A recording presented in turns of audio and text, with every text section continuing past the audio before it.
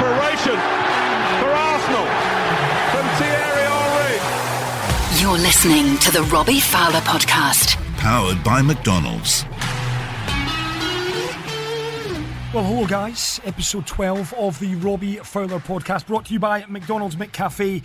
Great tasting coffee, simple, quite remarkable to think that we are on episode 12 already. It's myself, Chris McCarty, Robbie Fowler, alongside myself as he always is. Of course, there is the bloomin' Robbie Fowler Podcast. All right, Rob, how are you, mate? Chris, how are you, pal? Okay? Yeah, good.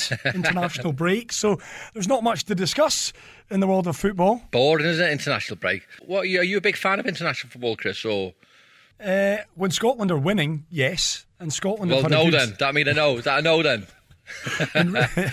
In recent times, let's just say, I'm a far bigger fan of international football. But I think at this time of the season, it's the business end. It's squeaky bum time, as Fergie would say. It's a bit of a distraction, let's be honest. Yeah, I'm not a big fan anyway, to be fair. I just think the way the current climate is with obviously this virus and this disease, it's horrible at the minute. So you feel as though it shouldn't really be going on, should it? Because, there's still various elements of uncertainty in lots of countries. And then, we've got lots of players travelling all over, not all over Europe, but all over the world, playing various games. So I don't know. I don't know the answer, in all honesty. But, should we still be playing them? I don't know. Interesting aspect of it as well, Rob. It's 3 games. It's not your usual 2, 3 matches. And I've noticed a lot of the coaches, they've been mixing and matching. They've been, I guess, rolling the dice somewhat and changing up things. Gareth Southgate, I saw his team against San Marino, which you were always expecting England to win that. Well, Chris, I'm just going to stop you there. You've just mentioned it yourself. He's mixed and matched the team because he's playing San Marino. Do you think if he was playing France, Spain, he'll be mixing and matching the team? Not a chance.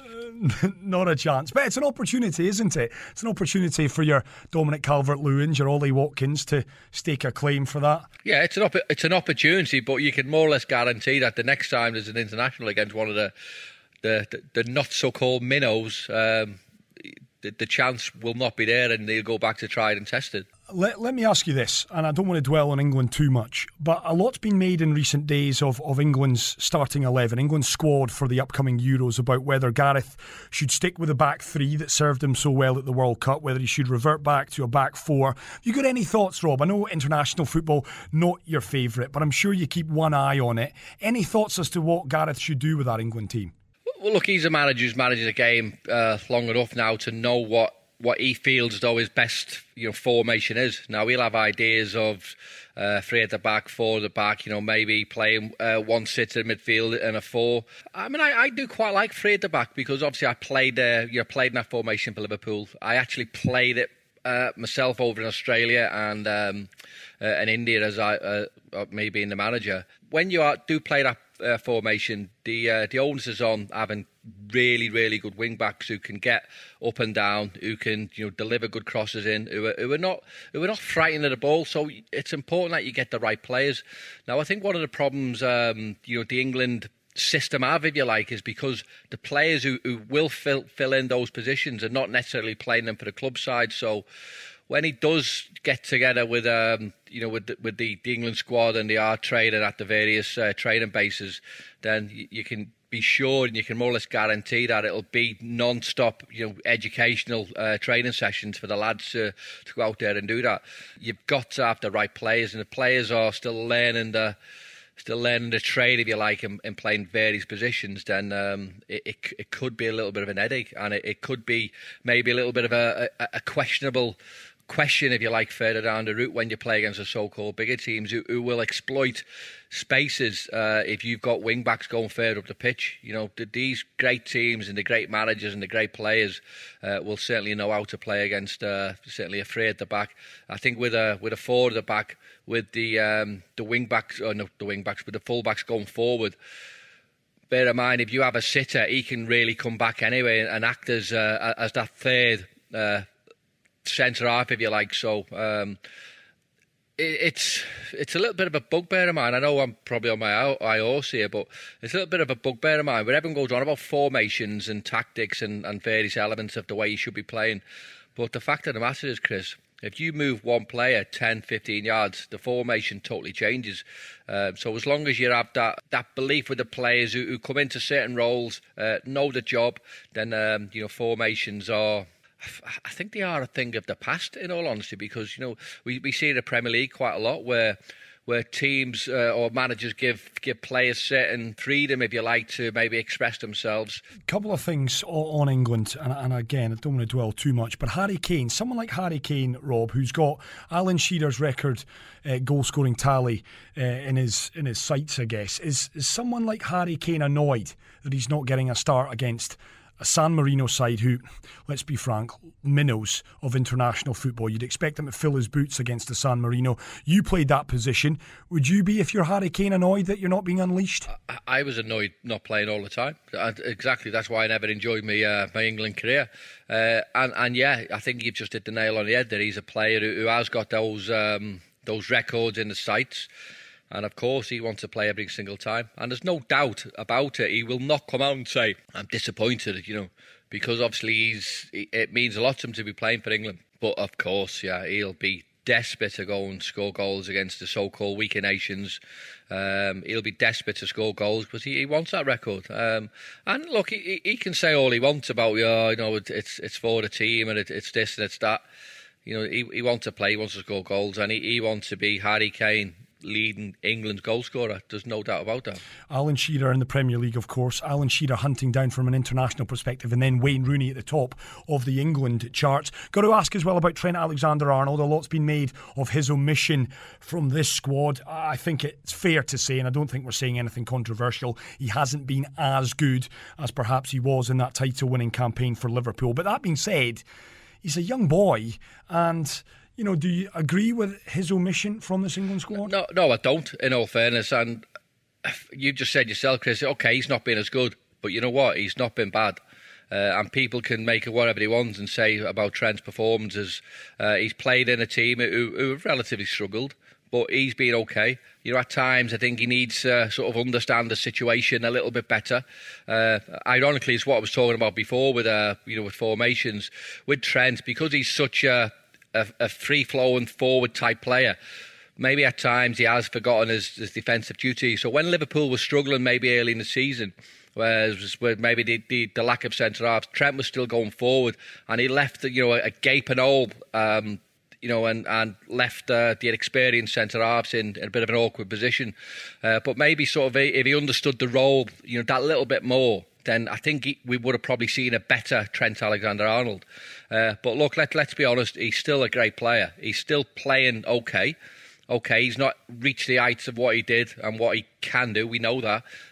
But there's no doubt about it, he should still be in that England squad. I know what Gareth said I think was wrong. Again, he's a manager, he'll have his reasons, not his excuses, he'll have his reasons why Trent has been omitted.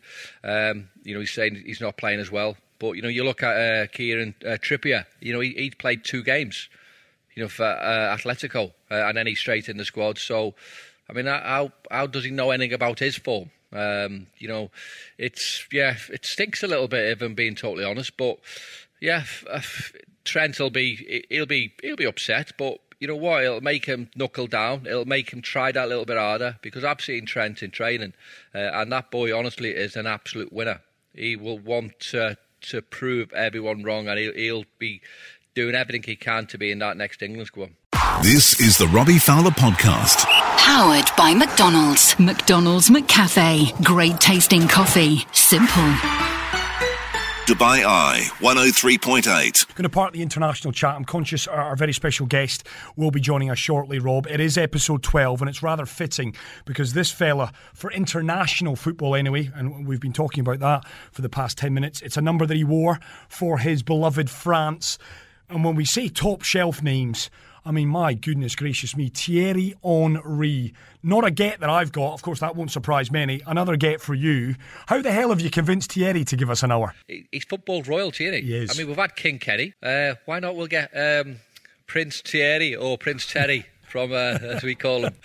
He is a bona fide legend. I mean, you just look at his resume, and I want to get you. Obviously, you played in the same position as Thierry. I mean, just how good is he? And let me reframe that a little. Is he the best striker that the Premier League has seen? It's a great question. It's a great argument. I love obviously strikers who score goals, and Thierry obviously epitomises a great goal scorer.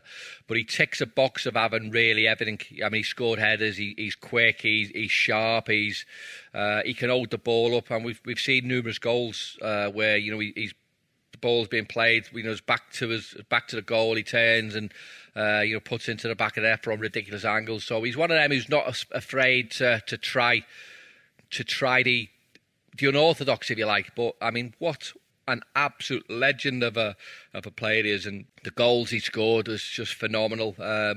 Is he the best in Premier League? I think, yeah, the argument is there. I mean, Alan Shearer will probably query that because of the goals he scored, but Thierry is everything that you need to be a great forward. He scores goals. He brings others into play. He's selfish. He's not selfish. Sorry, he'll do loads of running and he'll help his teammates. But he epitomises a great striker. He really is. He's a phenomenal striker. He really is. I don't know if you're aware, Robert, but I did admit Thierry into the conversation there. So he heard everything that you've just said about him there. Thierry Henry. Thierry, how are you, pal? Hello, guys. I'm good, guys. First and foremost, I wanted to know how you guys are, because that's the most important thing with what's happening right now. I hope that you guys are okay and your family too. Thank you very much, Thierry. You know what? We've just said to him about being an absolute fantastic player, right? But what a man as well. That's the first thing he comes on. He comes on and asks how we are, Chris. Brilliant. That tells you everything you know. He's also a legend of a man as well. But Thierry, to answer, I think, I'm certainly fine, mate. All my family are well. More importantly, mate, how's yours?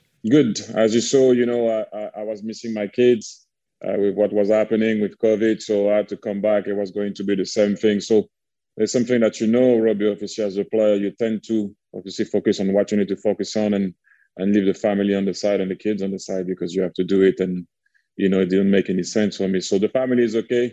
I'm back home. They're happy about it. So, yeah, that's a plus. Yeah, Terry, we will touch on management, and there's so much for us to discuss with you over the course of the next hour. Thierry, you have been making headlines, and I just want to commend you on what you've said over the last couple of days, Thierry. You've taken a stand, and I want to just touch on that perhaps first. It's probably only right that we do that. What's the reaction been? Have you been overwhelmed with, I guess, the support from what you've said about you're taking yourself off social media because you're fed up with what's been going on and what's been transpiring over the last, not just few months, but let's be frank about it, the last couple of years? Listen, Chris, a lot of people talked to me and told me it was amazing. But I didn't actually do it for people to tell me how amazing it was. This is how I felt. This is how I feel. I have kids. I've seen fellow, not a player anymore, but athletes that got abused about, color of the skin or what they believe in, or it can be religion at times. As much as I do, I'm sure you guys have kids that people are getting bullied out there. It's so weird sometimes. You can have a discussion with someone. I give an example. For example, my daughter, she can have a discussion with a friend. But if that friend doesn't communicate with her on social media, she takes it the wrong way. And I was like, but you just spoke to your friend. Why does it have to be on social media?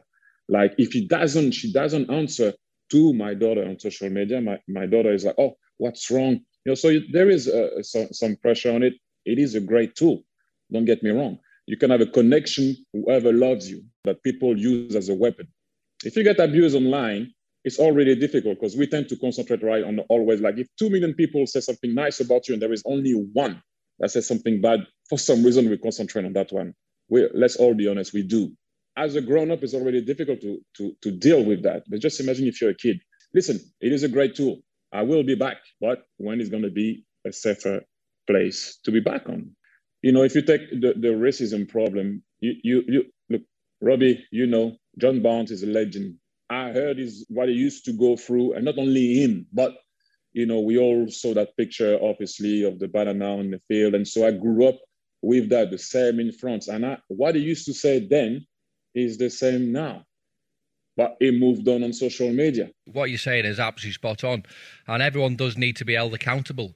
The powers that be and the people who run these social media channels, have they got to have some sort of, maybe put your passport, say exactly who you are, to maybe get your mark on these channels?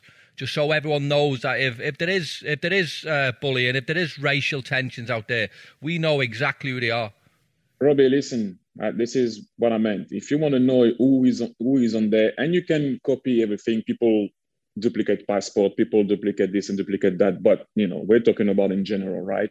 You can put your NHS number, you can put your national insurance number, then you can find out who the person is, and then you can have consequences on what's happening. You're not going to control everything in life, but can we have consequences about what someone has done and find out who it is? Because if you take what happened with Glenn Kamara the other day, and I actually trained a bit Glenn Kamara because I was with Arsenal there, so I came across the guy is a lovely man. That was out of character, his reaction. So something must have been said that obviously now it's his word against the word of the player. This is my point. You're asking me, Robbie. You're asking John Bounds. You're asking Viv Anderson. You're asking Sol Campbell. You're asking anyone that has suffered of it, right? We're all going to tell you the same thing and what should be done and what we would like to be done. But the only people that can answer really to you is the people in charge. So when, after the game, I saw a lot of people sending cameras at Ibrox and a lot of people sending cameras at the hotel or where they were staying, Slavia Prague, to try to find out what happened. Okay, cool. Why don't you send cameras at the UEFA offices and wait for someone to come out and see what they're going to say about it, because they have to talk.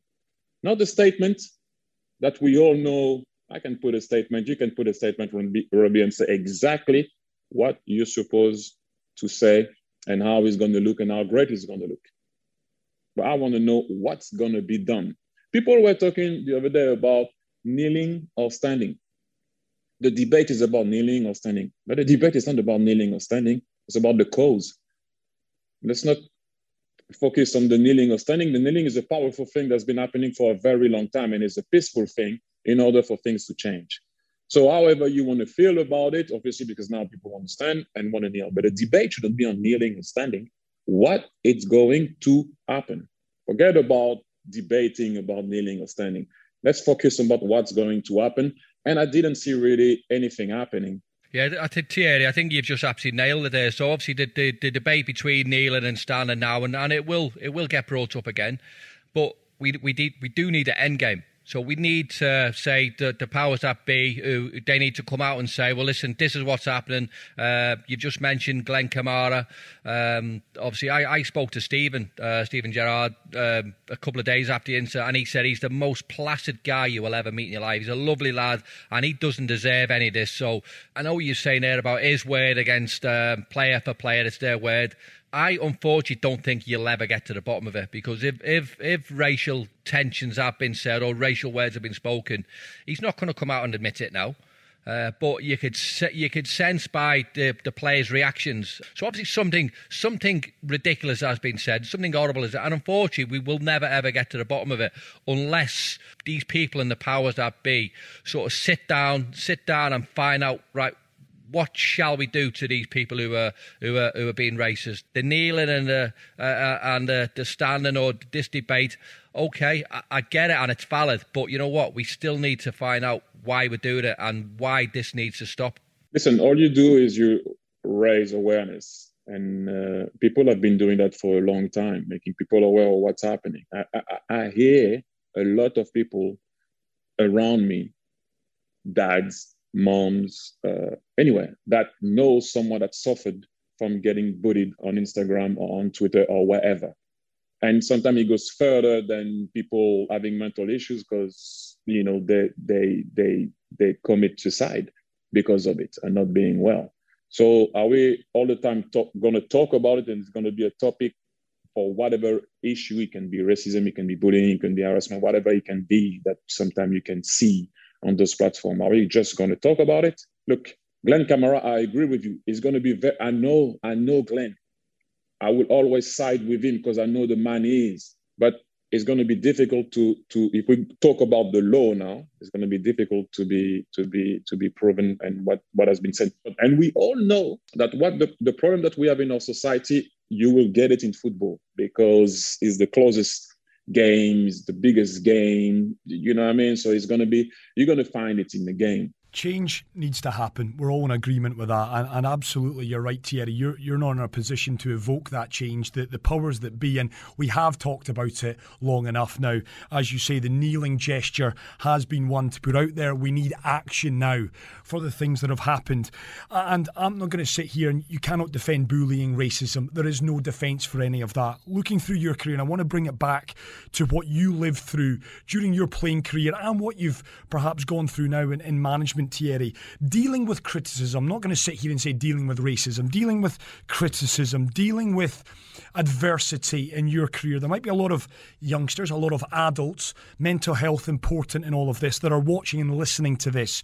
What tools did you use in order to kind of quiet the naysayers, silence the naysayers, get through criticism? What was the key learnings that you took away from a career that has now moved into management that I appreciate is still going on, but in your playing career? Well, Chris, listen, football helped a lot. And I'm sure Robbie will tell you, football helps a lot because you can focus on something that you know if someone's trying to take you out of your game, you know by scoring a goal, you can silence them. Right? And you showing that it's not going to affect you by still playing well and being good and being above it. And sometimes I will use the word cocky, but yeah, being cocky about it, having that little look. What are you going to do about it? You can shout, you can do whatever. You're not going to disturb me. I'm better than this and I'll show you. Now, when you cannot shut people down or shut them up, sorry to say, with what you can do physically, being on the field, it has to become something that's going to be mentally strong, or you have to be mentally strong, or whoever. The message has to be a bit exactly with what's been happening in me, stepping out of social media to try to make an example out of it on what I'm feeling. But when you're a player, it's easier to do because you can shut people down and on what they're saying in the stand. One thing that I kind of understood now and grew into it is that it's okay to be vulnerable. It's okay to show emotions. The emotion that we used to like to show when we were players, and Robbie will tell you, is the being upset one, the rage one. Robbie, when you're in a dressing room, you can't say that I'm scared, or you can't say that I'm weak, or you can't say that hurt me, or you can't say, I'm being abused. It's okay, I'll be fine. And usually your teammates are okay, go like, oh, don't waste your time. But actually, it's not about wasting time on the way. Say, it hurts. I can say it now because I stopped playing and I see it clear. A tiny bit more. It's a bit more clear for me because I grew up with shut up and play. Whatever it is, shut up and play. You're injured? No, you're not injured. You're sick?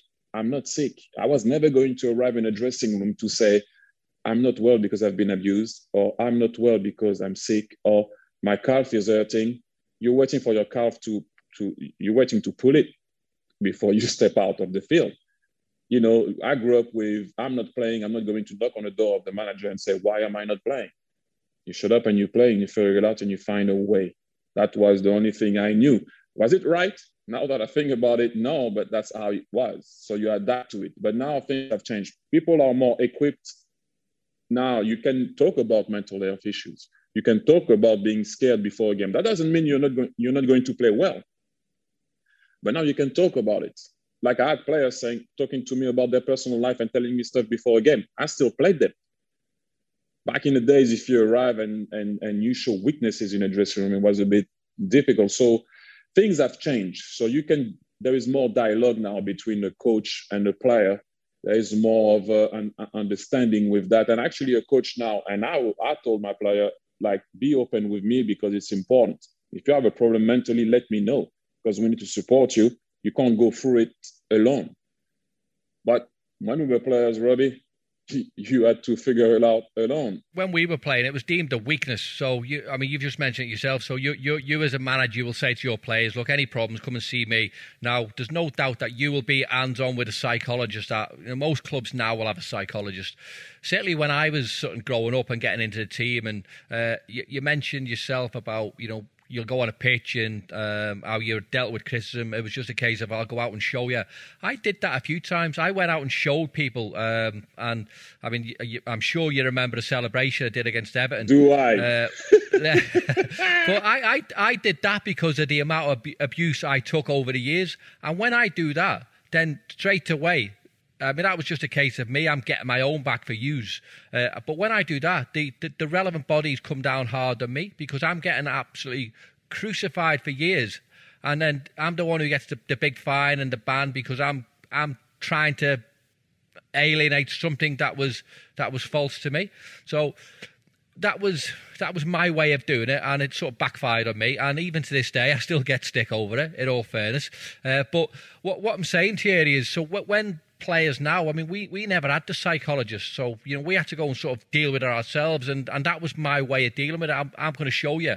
But nowadays, players have so many helping hands, if you like, to help them get through any adverse effects, any criticism or anything negative towards their career. But listen, Robbie, and rightly so, by the way, rightly so. But I'm going to share something with you. When I saw that celebration, because I was on that side of the line and understanding what you were going through, I was like, damn right, well done. I was like, well done. You're letting them know, first and foremost, in our old way, this is not going to affect me, which actually was affecting you because you wouldn't have done that. But that was your way to say enough. It was your way of crying and screaming. Sorry to say that. I'm just putting into words. But you got punished. Yeah. This is where I was like, that's crazy. I can't even love you anymore. No, it's true. Listen, I'm gonna, and you know that. Listen, I'm as you can see, I'm trying to be as honest as I can be, and I'm not the best person in the world because I have my flaws. We all sin in a different way.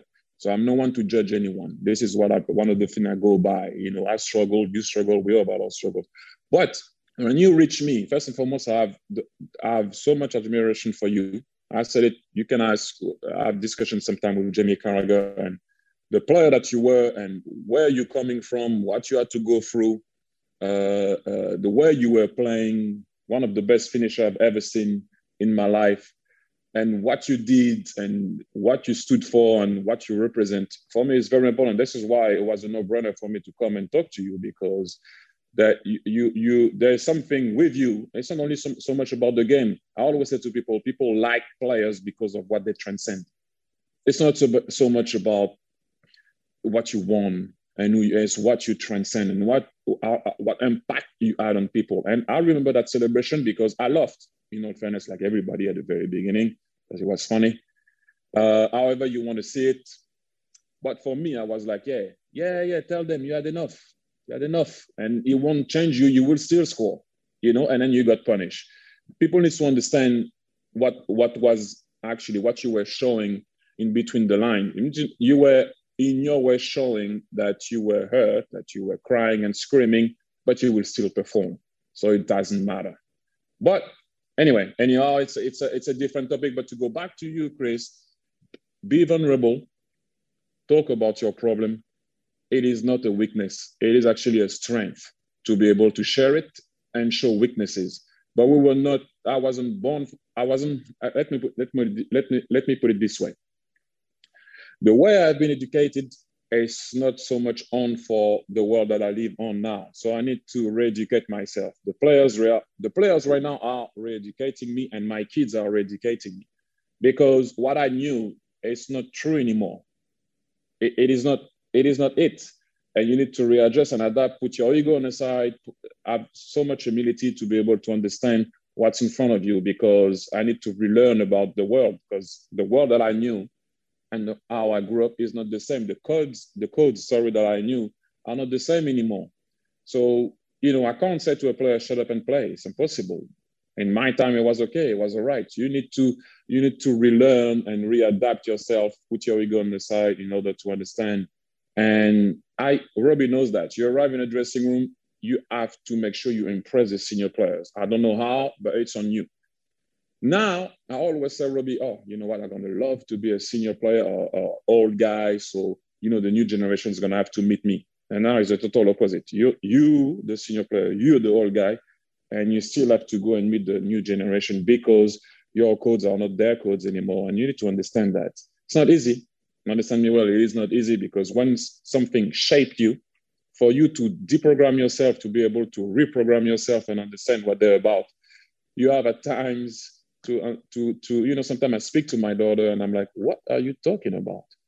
Because I'm thinking about how I grew up, but you need to adapt to them. That is one of the tool that is very important when you coach right now. But to go back to what you said, Chris, I know I speak a lot where we have an hour, but it's for you. It's good to be vulnerable. It's good to show your weakness, and it makes you feel better. It does make you feel better.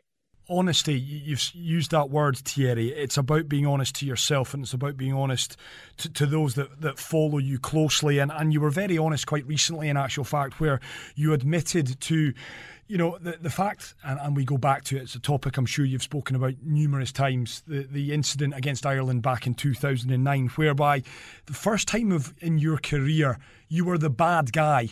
Obviously Spurs fans, Man United fans, but huge respect for you, irrespective of you scoring goals. But for the first time, you were universally seen by a lot of fractions as the bad guy. Looking back on that 12 years ago, Thierry, how has time kind of made you look back on that particular incident? And would you have dealt with it any way differently now knowing what you know 12 years on? No, I think you go through a moment in life that shapes you. You can't, this is what shaped you. Whatever happened in your life, you can't go back and say, I would have done this, then I wouldn't have been the same person. It is what it is. And I said it at the time. It was a bad, but Robbie is there. He will remember Stefan Ancho handballing the ball on the line when we played in the final. By the way, they got a goal kick. Not only they got a goal kick, and Ancho put his arm out to save the ball. That's what you do as a player. Sorry, you have that bad reaction, that bad moment that you extend your arm. I didn't think about it. It happened. Was I proud of it? No, I wasn't proud of it. It happened. The ref didn't blow the whistle. I wasn't proud of it. I'm still not proud of it.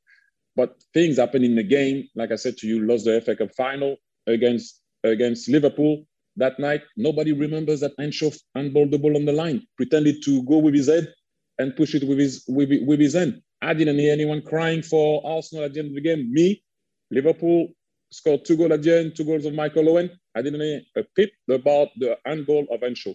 Regardless of what happened, it is what it is. It's something that happened in the game. It's a game of football. This is where the game of football goes really far.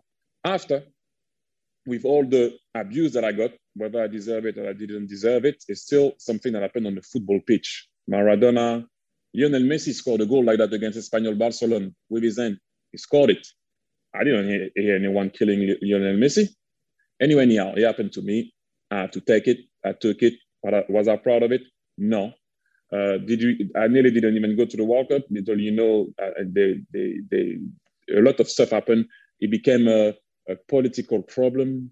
Prime ministers talking about it, the president talking about it. I was like, oh, but when am I going to, did I kill someone? Some people were praised when Lionel Messi scored that goal against Espanyol Barcelona, I think it was. They say, oh my God, he's getting closer to Maradona. What a genius. I was the devil. It's okay. I accepted it. I explained to you. Am I proud of it? No. Do I get abused by the Irish fans sometimes? Yes, I do. And it's hard to take because this is not the type of player I am. But you can't.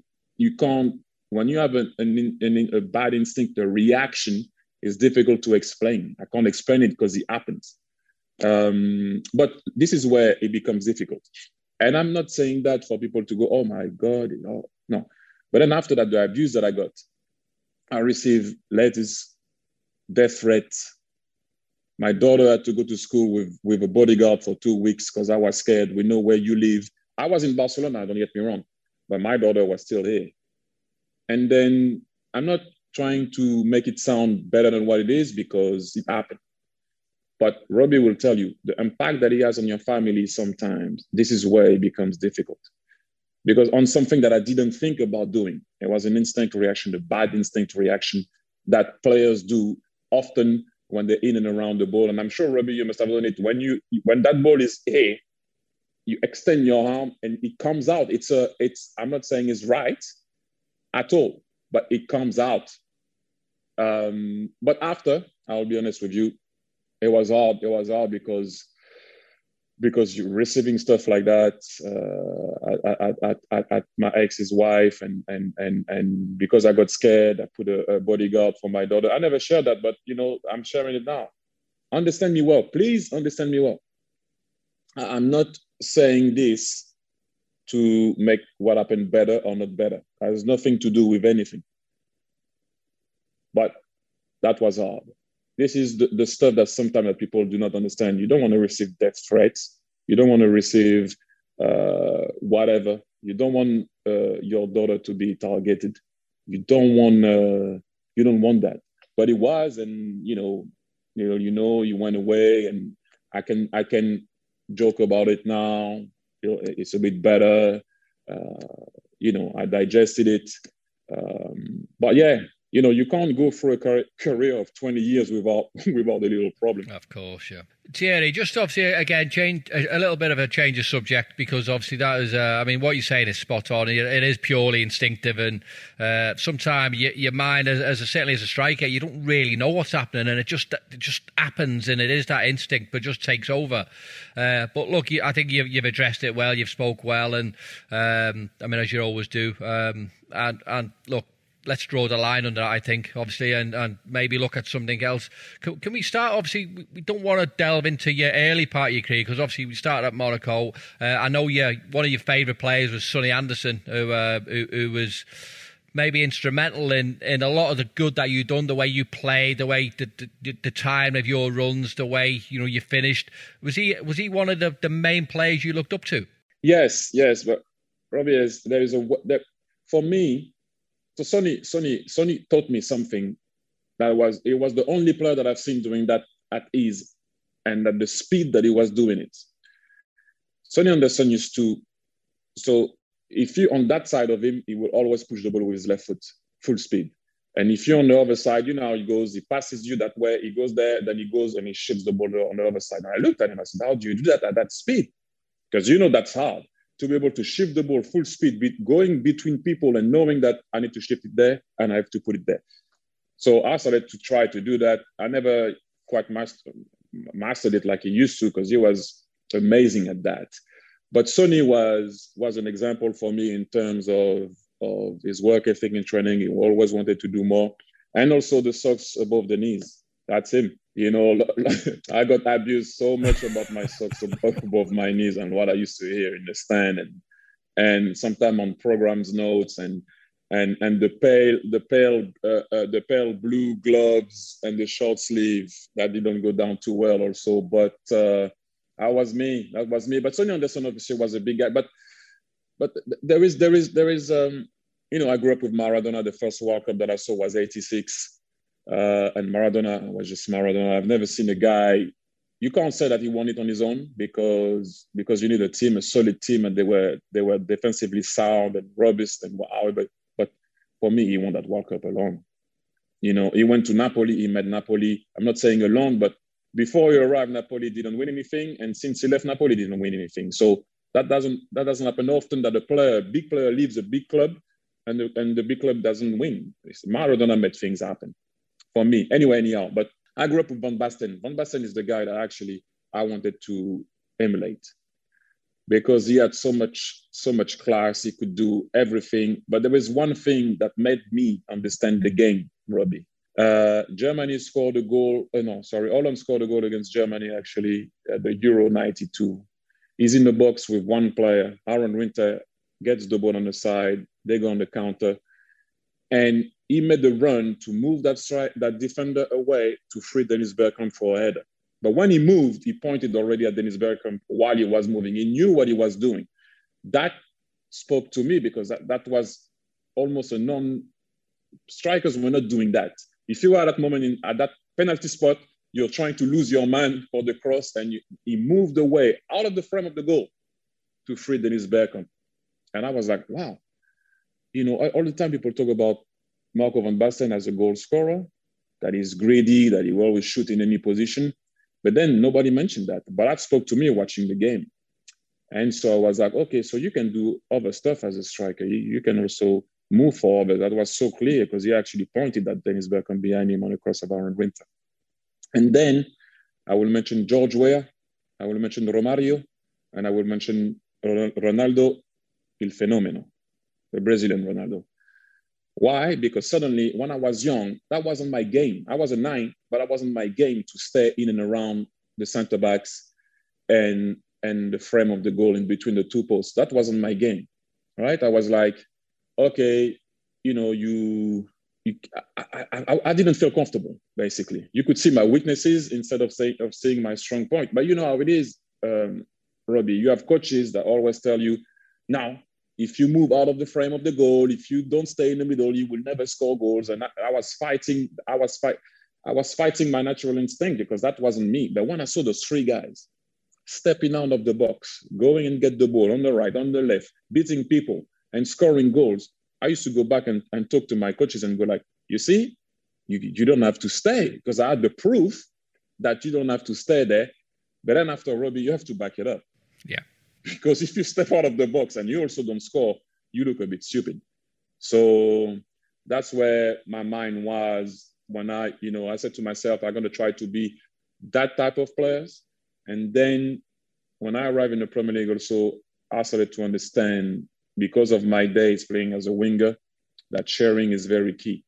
I don't know if I didn't play as a winger that I would have understood that like that. Because when you play as a winger and you go up and down with your right back the whole game, people do not understand how hard that is. You go up and down, and then you go up and down, okay, up and down. And at one point, they drop you the ball, you're in a 1v1 situation. Meanwhile, that's 4 times that you went up and down. And people are like, oh, can he cross the ball better? I'm out of breath. The guy is pushing me. I'm on my left foot, breaking my neck. And then people don't consider that. They're like, oh, he should cross better. Yes, he should cross better, but he went up and down 4 times. I invite anyone now to do a box to box to box to box to box to box. I drop the ball, do a 1v1 now and cross the ball well. It's not easy. And then when I was there on the side, I realized that you don't get any credit. It's the striker that scored that gets the headline. And although he missed 20 billion controls, 5 1v1, you score the winner, you're the hero.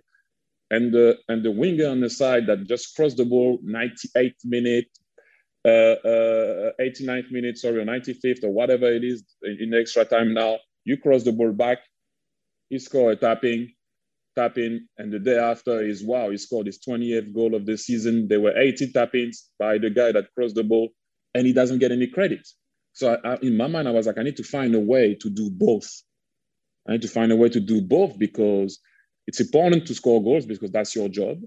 But it's important also to share because those guys are running for you to allow you to do your job. So you have to share.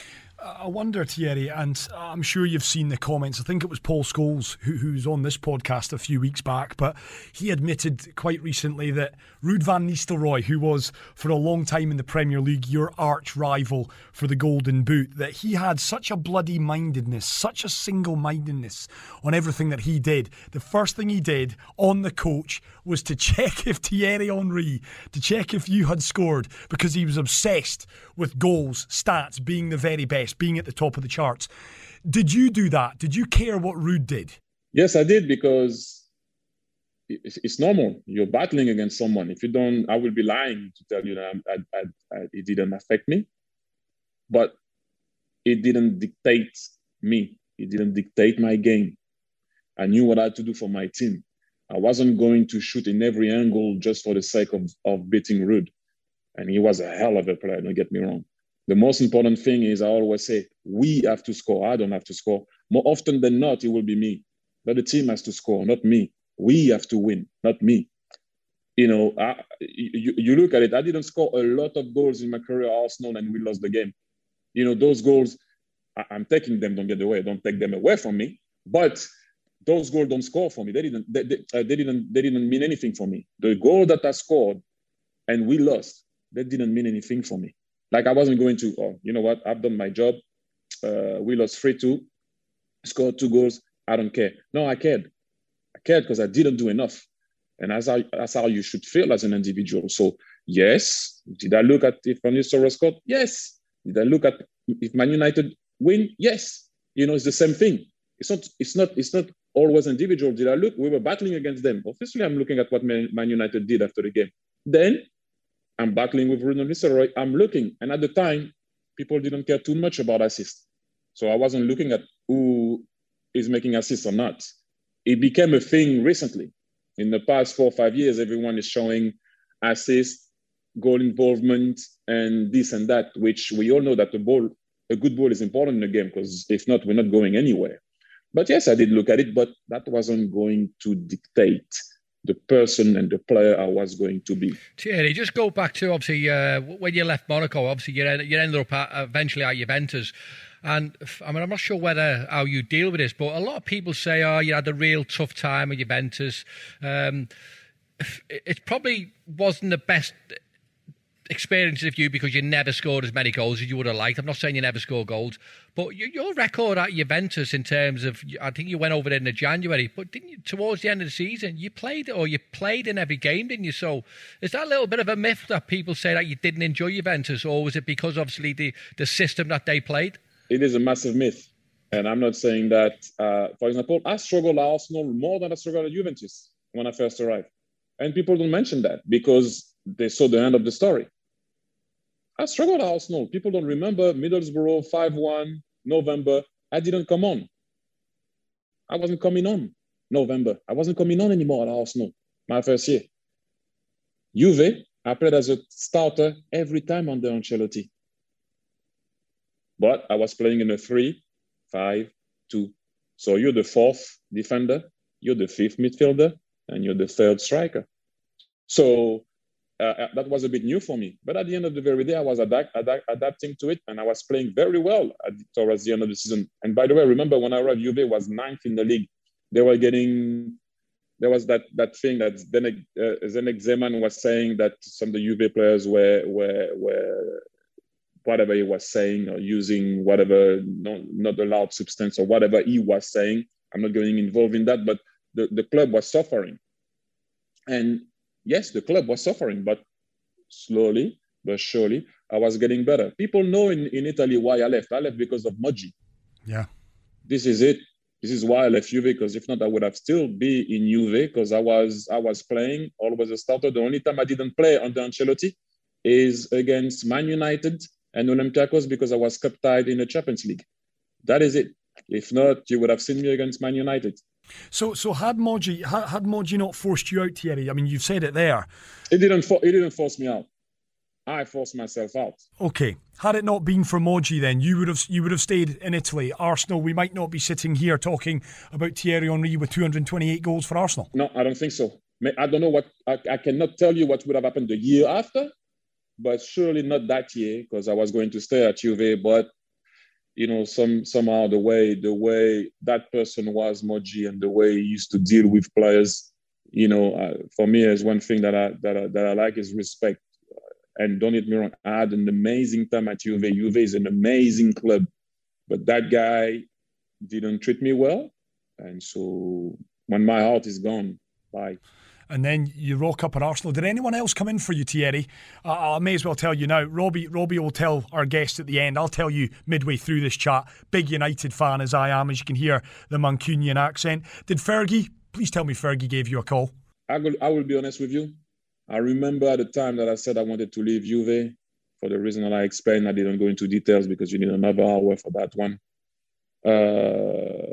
I said I wanted to go to Arsenal because I met the boss actually after my last game playing for Juventus. I explained to him the situation and I said to him I want to come to Arsenal. It took a long time because that was in May and I only signed in August. So it took a long time. But I wasn't willing to listen to any other offers, nothing. I wanted to go to Arsenal. First and foremost because Nicolas Anelka, Emmanuel Petit, and Patrick Vieira were talking so highly about Arsenal. And the boss started my career at Monaco, so I wanted to work with him again. And I just wanted to play for Arsenal because of what the French guys were saying. And the Premier League, Premiership at the time, was an attractive league. When you see the likes of Robbie, see the likes of Shearer, you see the likes of Matt Le Tissier, Ian Wright, Alan Smith, Kevin Campbell, all those guys, callers, fans, you were allowed to jump in the stand. And, it was just nice. The explosion of goals, the songs. So anyone could have come at that time. I was always going to go to Arsenal, no matter what. Thierry, I think I think it's safe to say I think you had obviously a great career in terms of what you stood for, the goals you scored, the trophies you won. Was winning the treble at Barcelona probably the highlight, or would it have been the Invincible season? Would that been the better one, do you think? And as an Arsenal man, as you know, Arsenal is Arsenal for me. And everyone will tell me, you left. Doesn't matter. In my heart, I'll always be Arsenal. Wherever I am till I die, my grave, it will be still Arsenal. So it won't change. So for me, let's put it this way. For you guys to understand, because I always get, I can't believe he said that. He didn't say Arsenal. And I can't believe, I thought he was an Arsenal man. I'm an Arsenal man and I will die an Arsenal man. For me, it's the same. When you talk about basketball, you don't talk about Jordan. Because Jordan is alone. For me, understand me well. When you talk about basketball, I do not mention Jordan because Jordan is alone. So Arsenal, alone. Do you understand what I mean? Not even alone. Now, we can talk about the treble. The treble. Oh, listen, Robbie, this is not about winning the treble.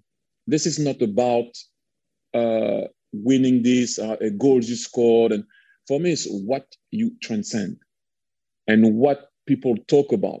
When people used to see me in the street, they were talking about how we were playing and how much they were going to always stop what they were doing to watch us play. Same Arsenal, by the way.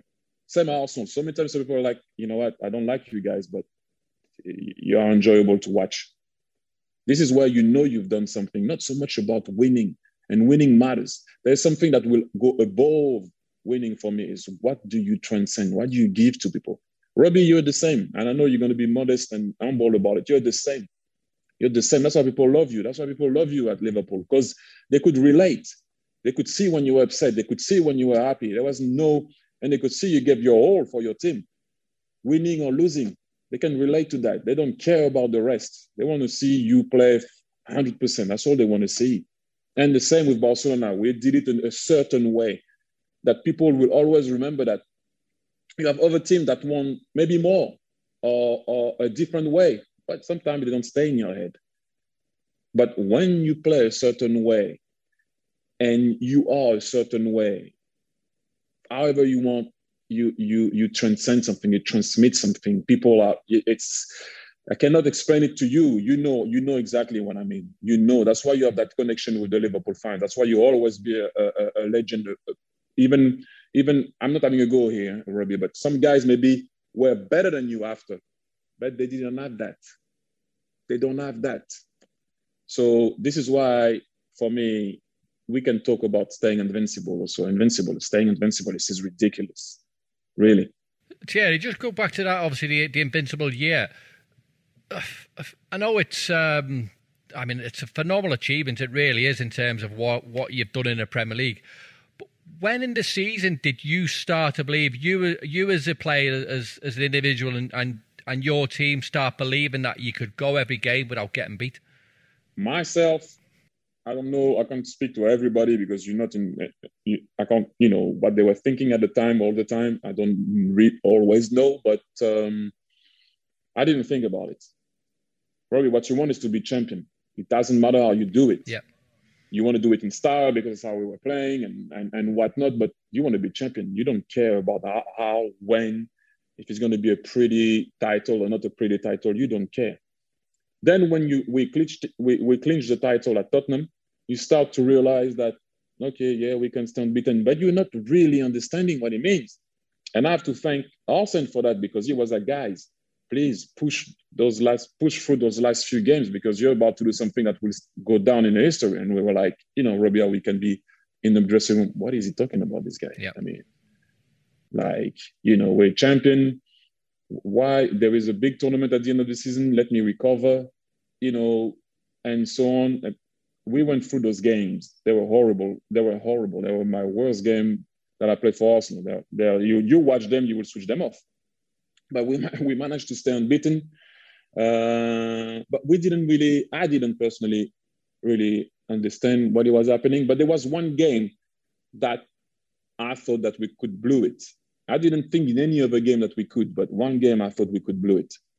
And it's Liverpool at home. I'll tell you why, because people don't remember. A lot of people are talking about playing a lot of games and repetition, but in my time, it was the same. We were playing a lot of games, going to a national team. I didn't hear anyone saying, oh, he must be tired from the season and the Euro is coming. No, you play. And when you were not playing well, there was no, he must be tired. There's no being tired. And I remember playing 4 games in 8 days. We played Chelsea twice in the Champions League, Man United at Villa. I didn't even play, by the way. I was so upset. And Villa and Paul Scholes scored. I think we lost against Man United. The semi-final, yeah. People don't remember that. The FA never wanted to rearrange the game for us. We played 4 games in 8 days. And then Friday, I think it was a Friday, we played Liverpool at home on the back of those 3 games.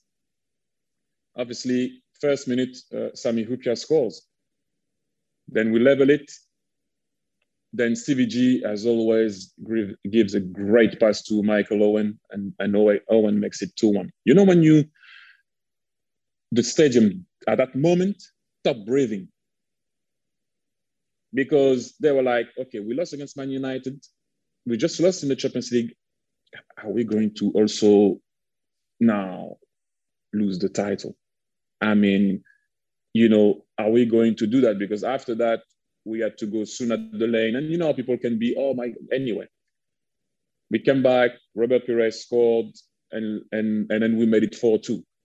But at that moment, I was like, no, not now. No. It's crazy the way I think about it. I didn't think about staying unbeaten so much, but there was a game when I thought we were not going to do it. Not so much that we were going to do it, but we were not going to do it. I know it's the same thing, but it's not the same emotion, not the same feeling. Thierry, you just said there, so all year it was just all about being champions, but was the season actually, and don't take this the wrong way, but was it a little bit bittersweet? Because obviously you won the league, you got to the semi-finals of the League Cup, semi-finals of the FA Cup, and was it the semi-finals of the Champions League, I think? So, I mean, quarters. So you lost to Chelsea in the Champions League. I think you lost to Middlesbrough in the League Cup and Manchester United in the semi-finals of the FA Cup. Could have you and should have you achieved more, or was it because of the fixture congestion that maybe hindered you a little bit? No, I would not be on any excuses. We should have done more. Thierry, we never use excuses. We use reasons. Or reasons. I totally agree. But no, we should have done more. And this is, that's me. That was always my way. We should have done more. But we had a team. Chelsea wanted to beat us. That was the first time that I think they beat us in 8 to 9 years or something like that. The day Bridge scored that goal. Middlesbrough, I don't know who played because the boss wasn't really putting the full team at the time in the League Cup. We were not putting the full squad. And then Man United, it was very difficult for me to sit on the bench and watch that game because they had their full squad on and we didn't. But as you said, the boss felt like he had to juggle a bit. And we collapsed against Chelsea in the Champions League. If you watch that first half, we were unplayable. If you watch the second half, I think my son could have played against us that second half. We just collapsed physically, dead. We couldn't. I remember that day. I wanted to make some move, only my eyes were moving. There's nothing I could do. That's how I was. We collapsed. And full credit to Chelsea. Don't get me wrong; they deserve their win, and that's not what I'm saying. But we collapsed, and that's how it was. Could we have done better? Yes, I think we could have done better. But I'm thinking about that, about it. Sorry, every time, every year was the same. We could have done better. If you ask me about Barcelona, could we have done it better? Even if it was a treble, I will tell you the same thing. We could have done it better. Which is some statement, because that 2009 team, and I'm not just saying this because you're on this podcast, Thierry, that Barcelona 2009 team, without question, in my lifetime, is the best club side that I've ever seen. It was remarkable. 9, you mean 2009? The 9 team's better than 11, in my opinion. The 9 team, you think? Yeah, Thank I do. you. I really do. I think the 9 team was... I really do. I think the 9 team... I think Fergie called it the passing carousel when you had Iniesta, Xavi, and then, of course, the front 3. It is something that I will share with you. That day, remember, our whole back line was injured. Puyol played right back. Silvinho hardly played all season, played left back. Yaya Toure played centre back. Busquets was a young Busquets. Now people say, oh, you had Busquets, but he hardly played any game at that time. I was injured. I trained 4 days before the final without playing a game in a month. Iniesta couldn't sprint. I couldn't sprint and bend my knees. So we were not that confident before the game. But you know what saves you? And this is what not saves, but this is why Pep is so good. We were sure about our structure. We were sure about our tactic. And I went on the field for the first time in my life. When you play in that team, you don't need to run. Ball is running. Ball is moving. So you go in the game, the team will make you win, not individuals. Eventually, understand me well, individuals are going to make a difference. But we went there as, okay, we are hurt as a team. Some people were at red card, I at the red card. Some guys were injured. Some guys played injured, me and Andres Iniesta. But we were so sure about our game plan and how we used to play. And the ball is always faster than the player. Ball is always faster than the player. And then we manage it. That's why Pep is great, because you look at this year, the team makes a difference. Whoever plays in that team, they didn't have De Bruyne for a little while. They didn't have Aguero all season. Jesus is not a goal-scoring machine. They still win because they don't live and die by individuals. They live and die with the team. Thierry, just on Pep, is it true that the Gladiator-inspired video before that 2009, you're nodding there, so that would suggest it is true. I mean, because I'm fascinated by Pep, and I know Rob is as well. Talk us through, give us some anecdotes if you can, and you're very eloquent in the way that you describe things. The genius of Pep, in your own words, where does it stem from? You know what? It's very difficult to understand in genius. You have to let them be. Because if you actually enter his head, I don't know if you can cope with what you're going to see. I think sometimes Pep is that good that he actually sees too many things that he wants to rectify at the same time or unlock at the same time, and he sees too much. But for me, it's the way that he sees what's going to happen in the game before the game, and it happens in the game. And his ability to make you understand what is required to win as a team, is priceless. So many times, you find yourself in a situation where we all have big egos. And when you play as a player, when you take the team that he had or the team that he has, all the guys individually are big guns in their country. But how do you make sure that you make those guys understand what he wants, obviously, for the good of the team, when those guys were individually all-stars or are individually all-stars, but they're all at the service of the team. Don't get me wrong, if we go into details and the tactic and how he will make sure that he will always, with 2 players, ping your back line, sometimes with 3, ping 5. So it's a game of chase. He's always want to outnumber you with an overload. So, and then obviously when you possess the ball and you stay higher, what I like with Pep is people do not mention, and I used to say it as a player, his teams don't concede goals.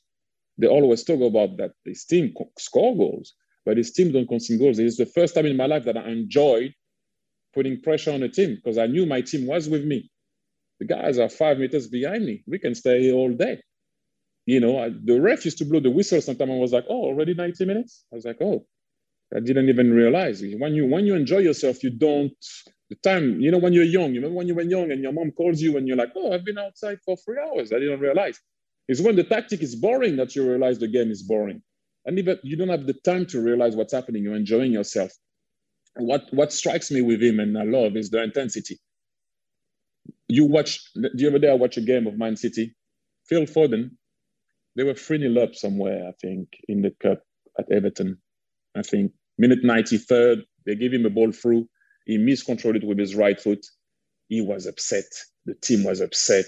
They chased the ball straight away. You're 3-0 up, minute 93, and some people tell me guys are tired. I see Man City, they run everywhere from the first minute till the end. Yeah, he does rotate, but it can be 3-0, 4-0, 5-0. He always used to say, respect the game. The best way you can respect the team is to play properly up until the end. And they will always respect you. If it's 15-0, it's 15-0. But do not disrespect the game by starting to do some showboating, back heel, and stuff like that. Play the game the proper way, like you want to win it from the first minute till the end, because people are watching us. He used to say, this is okay. I give you one thing. Before the game, this is exactly what he said. Okay, he showed us the Gladiator video that could have killed us, by the way, because it was too emotional. That's why I think the first 2 minutes I thought I was in a movie. I was like, I'm still in the dressing room. But this is what he said. He said that at the end of the day, listen, no matter what happened today, we have to stay true to our principle and who we are. I want people at the end of the game to say that Barca team can play football. He never talked about we must win come on.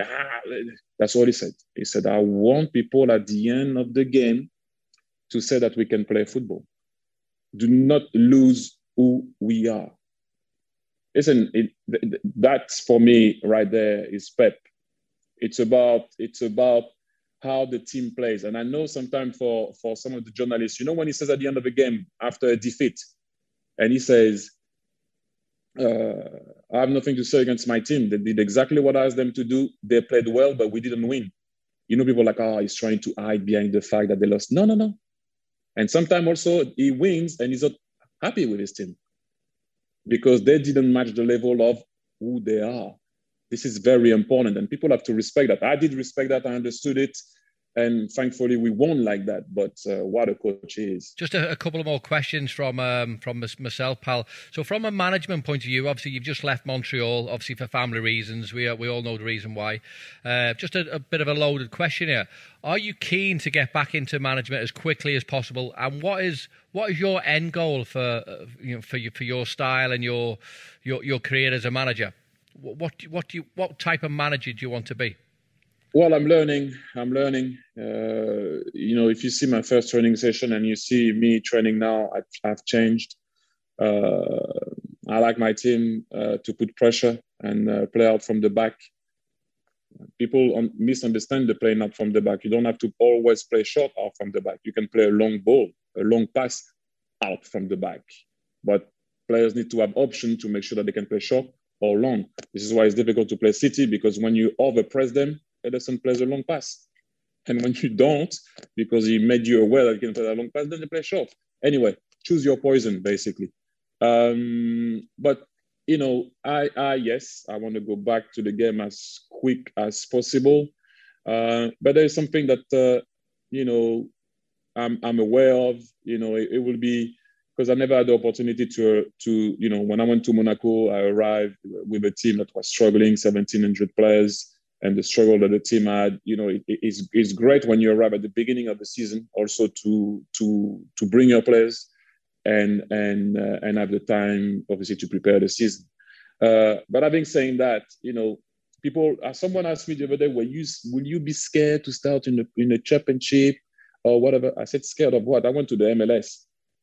I don't have a problem with that. Things happen because of COVID and the situation that we're in. It's a different topic. But I'm nobody as a coach. I'm trying to learn. Whatever I did as a player doesn't count anymore. I know that. I understand that. I told you before, guys, you need to put your ego on the side. I understood that also. And make sure that you can teach those guys and teach them how you want to play and how you want to evolve. Whatever it's going to be, it doesn't matter as long as the project looks great. And even when it looks great, you never know where it can go, because that depends on if you win, if you don't win. As you know, guys, the most important thing, you don't bring the 3 points more often than not, you are going to be in trouble. But for me, the most important thing is the project has to be the right one, not necessarily where and which division. Thierry, I look at when we've had Stephen Gerrard on this show, there's a certain club up my neck of the woods in Celtic Football Club. Is the CVN up there? Listen, with all humility, whatever is going to come my way, I'm not saying that should come my way, understand me well. Whatever is going to come my way, I'm going to try to evaluate. I'm sure they're going to work on what they need to work on. I'm just trying to be the coach that I'm trying to be. I don't know what's happening there. This is actually a club that I respect a lot, like I'm sure a lot of people in the world. But that I don't know about. All I know is I want to coach. I want to be out there, go back out there. And by the way, what Stevie G done is just ridiculous. What a man. I mean, I knew he was going to deliver. What I like also, let's all be honest, with how great he can be. They gave him time. They gave him time to build a team, to go and grab the players that he wanted to make sure that they were going to play. You know, when he got Stephen Davis, everyone went, what? He went to get Davis for a reason, to stabilize that midfield in games, you know, and then have some fresh leg in and around. But I love the fact that they gave him time to be able to catch Celtic. Because if not, how are you going to, it's not going to happen in 1 season, 2 seasons. Now it happened. But to go back to what you asked me, this is not up to me. You know, I have massive respect for both clubs, by the way. But I'm just trying to learn. Like I said to you, I'm available. I don't know what's going to come my way, but I want to coach for sure. It's massive respect, and Robbie knows this, and I've said it to him time and time again. Massive respect to both of you. Robbie went to Australia, current manager of East Bengal in India. You've gone to the MLS. You're stepping out of your comfort zones. You're not resting on your egos. You're not resting on your laurels. And I say this to both of you, it's not to embarrass you both, but you're willing to take a risk in order to prove yourselves, because you do start all over again. Forget what you did as players. You're starting over again as coaches. And Robbie said on this podcast before, Thierry, not afraid to reach out to people, not afraid to learn from different people. Are you likewise? I mean, Pep, I know Marcelo Bielsa, he went over to his Argentine ranch for a couple of days and they just talked football. Do you speak to Pep? Do you speak to Arsene? Do you seek out information from different men and women in football? Whenever I can speak to whoever that have done it, that has been in the game for a long time. Like I said, you mentioned starting over again. I'm not starting over again, I'm starting. Yeah. It's 2 different lives. I'm starting, and ultimately you got to learn. You know, you don't know everything. Which one thing was very difficult, for example, with COVID, I couldn't find anybody because no one dealt with COVID before. No one dealt with. We played almost our games away from home. I quarantined 170 days last year. Not all together, but if you count them all, 170 days. Who has done that before? Who could have talked to about it? We played all our games away from home. It's like if I said to you, you take Liverpool now and all their games are in Poland. And the whole club goes there and you play in Poland, you don't go back home, because if you go back home, you're in quarantine, you can't train. So how do you deal with that? Who do I call for that? Who dealt with that before? Nobody. Do you understand what I mean? So you have to learn, and you have to be the rock of everybody, deal with the problem, and then Robbie will tell you start to lose games along the way while you're away. Going in preseason, Robbie will tell you, going in preseason already, you passed that 10th day in preseason. Even if I used to like my teammates, I don't want to see them anymore. No, I don't. Even if it was my dad, 10 days with my dad, non-stop. No, I love him, but I'll be like, hey. So just imagine when you're stuck somewhere for 2 months, non-stop, or you have to come back. But the dilemma that I had last year was this: if I bring them back to see their family in Montreal, we're not allowed to train. If I stay there, then they don't see their family. And so you need to make the playoff. Players are injured. The normal, why I'm not playing, why we're playing that way, and these guys, and personal issues. This is something that that was unprecedented. Sorry, and how do you deal with that? Who do you call at that moment? Because no one dealt with that. But don't get me wrong. Whenever I can, learn or hear about someone, it doesn't matter if the coach is a coach in League One, League Two, non-league. You coach longer than me, I'm listening. And even if you didn't coach longer than me, because we can always help each other. It doesn't matter. People always have a view of something that you didn't have, and that's the beauty of the game. That doesn't mean you're going to like it, accept it. You might not take it. You might change it to what you like and how you like to coach and what you see in your game. But that's important. It's important to understand that, like I said to you, you're starting. I'm learning. I haven't done anything. I was well aware of it when I was a player. The same when I arrived at Arsenal. As much as I was a world champion is national team, and that was with France. I didn't do anything with Arsenal yet. So it wasn't me to impress them, to make sure that I can show them I can win something with them. And that's the way it is. Well, you're back in the Sky Sports studios now, and that's going to remain that way until someone gives you a call to say we want you back in the dugout. Is that right? No, not at all. I went there as a guest. It was nice. I went there as a guest, being with Jamie. I liked it. What's not to like? You talk about the game. You have time to talk about the game. You can have a go at Jamie Carragher. It's just amazing. No, really. It was great. But there's nothing. I was just there as a guest. Brilliant. So the message is there's a job out there for you. If anyone's listening to this and wants to get in touch with Thierry, Robbie's got his email address and we'll send that over.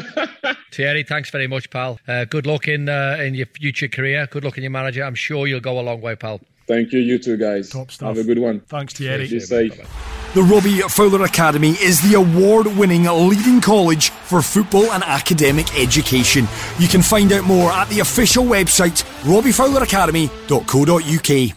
Thierry Henry, Robbie Fowler, a hero of yours, and you love that man a lot more now, I think, after the kind things he said. Yeah, I think he speaks a lot of sense, Chris. He always has done. It's interesting there what you're saying there about how hard it was in the bubble. Now I know exactly where he's coming from. I've just done 5 months in India where we were in that bubble. We left the hotel for training and for games, and that was the only time we were essentially locked up is probably the wrong phrase, but we did it, and the mental aspect of doing what we did, it is unprecedented. You can't speak to anyone, you've just got to go with it, and yet some people sit there and judge you, and and will have goals at you and criticise you and do everything they can. But yeah, the fact of the matter is we were in that bubble for 5 months and it was extremely difficult. So I know exactly where he's coming from. I really do. People don't know that. And listen, and I've said this to you before.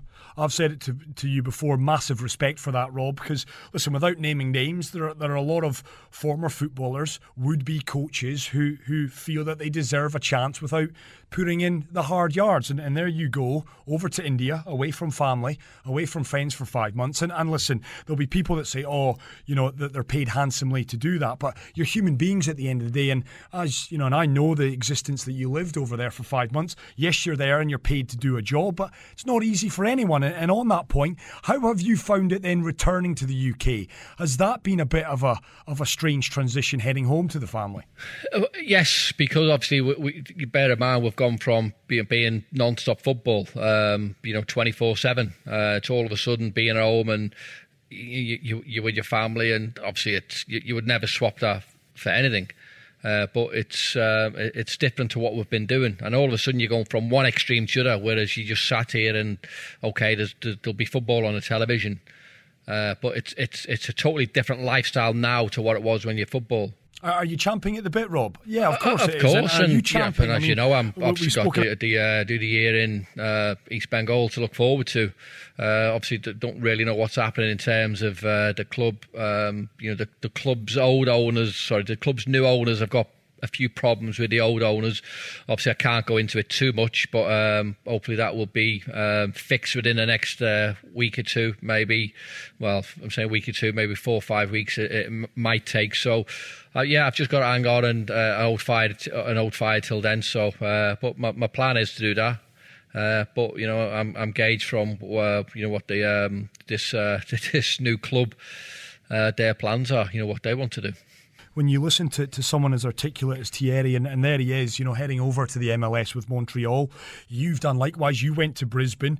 You've went, of course, down to East Bengal. You've got another year there. Has anyone reached out to you? Have any would-be coaches reached out, whether by text, WhatsApp, phone call, to ask you about your experiences? Because that intrigues me. You guys you're not quite trailblazers. I appreciate a lot of people have moved abroad to cut their managerial teeth, but I'd be intrigued. Anyone that in your social circle who have taken a real interest in the route you've taken? Look, I've had plenty of conversations, don't get me wrong, but no one's actually phoned me up, predominantly just for that. People we've spoken, we've had conversations, of course. And people still think I'm an inexperienced manager. I mean, I've managed in 3 countries now. Yeah. So, it's okay. I might be a little bit new to it, per se, but 3 countries managing is, for me, that's bordering on the experience. So, again, what Thierry was saying there, of course, we're still learning all the time. And if you were to sit with Jurgen Klopp, with a Pep Guardiola. Now I'm not putting myself in their category, but they'll be learning every day. So you were the same as a player. You were learning every single minute of every single training session, and it's the same with as a manager. So regardless of where you are or where you've been or where you're going to go to, you still want to be better. And every day is a learning day. Obviously, you have phone calls. You mentioned it yourself with various other managers, various other players, and as much as they'll try and get a little bit of info off you, you want info off them as well. So you are forever learning. Yeah, well, listen, we're always learning, and episode 12 of the eponymous Robbie Fowler podcast is in the can. Thierry Henry, what a get that was, Robert, and a lot of mutual respect, a lot of love. I think Thierry's a massive Robbie Fowler fan. I didn't know that. Yeah, well, we did swap shirts once, so. Did you? Yeah, we did. Do you still have the Thierry Henry shirt? I've got the shirt upstairs, yeah. And tell me, are you a framer of shirts? No, I'm not. I didn't think you were. Of course you were. No, to be fair, I get a little bit of stick actually from obviously my wife, my better half, and the kids for not having anything on show. I've got a load of shirts and they're all in some sort of basket upstairs. Now that's not being derogatory to any players or no. But it's just that I'm very, what's the word? I'm very unmaterialistic, shall I say? Yeah, fair. Or unegotistical. But I've got obviously family friends who come round and they say I should have a lot on show. But I actually don't know if I've got anything that. I actually don't know if people are interested, and that's come on. That's just me being me. That's the type of person I am. I'm. I think there's a lot of people interested. You've just said you've got a Thierry Henry shirt. You've probably got a Ronaldo 9 shirt up there as well. And please tell me they're at least folded in the basket. Oh yeah, they're folded. Yeah. In an airtight container. When I said basket, I was probably just adding a little 10 pence to the story. You're doing a Neil Ruddock, is what you are. At least you're not defecating in said basket. Oh God! Episode 13 next week. We've been talking a lot of coaching this week without revealing too much. We're going to be doing a bit more of that next week as well, I think. Fingers crossed. We've got another cracker. Yes, we that's do. all I can well say. Said. That's that. You know what? People will sort of think of that. Well, is that a little bit of a clue to the next guest? No, it's not, is it? It's absolutely not. No, it isn't. We'll probably find one if you want. But yeah. No, well, I'll find you one straight off the bat. He's a technical cracker. It's what this guest is. Hopefully. Yeah, well, God, we'll have that. So when I said it's a cracker, then it was maybe a little bit of a hint of a clue then. Listen, I'm looking forward to it. It's been a great episode, even if I do say so myself. Thierry Henry, fantastic. Big thanks to you, Rob, of course, for sorting that out as well. And I'm looking forward to being back here with you to do it again next week. The Robbie Fowler podcast, available on all your usual haunts, of course, all your podcast haunts. Do give us a subscribe there. Give us a rating as well. Make it a 5-star one as well if you can. And of course, you can check us out the YouTube channel, the Robbie Fowler podcast. You can watch all of our interviews up on there from Jurgen Klopp, Steven Gerrard, Paul Scholes, Maka, John Barnes, Ian Rush, Sir King Kenny, Graham Souness, Joey Barton, and now Thierry Henry. It's the Prince. Top man, Rob. This has been the Robbie Fowler podcast. Powered by McDonald's. Hear it again and more of our podcasts at DubaiEye1038.com.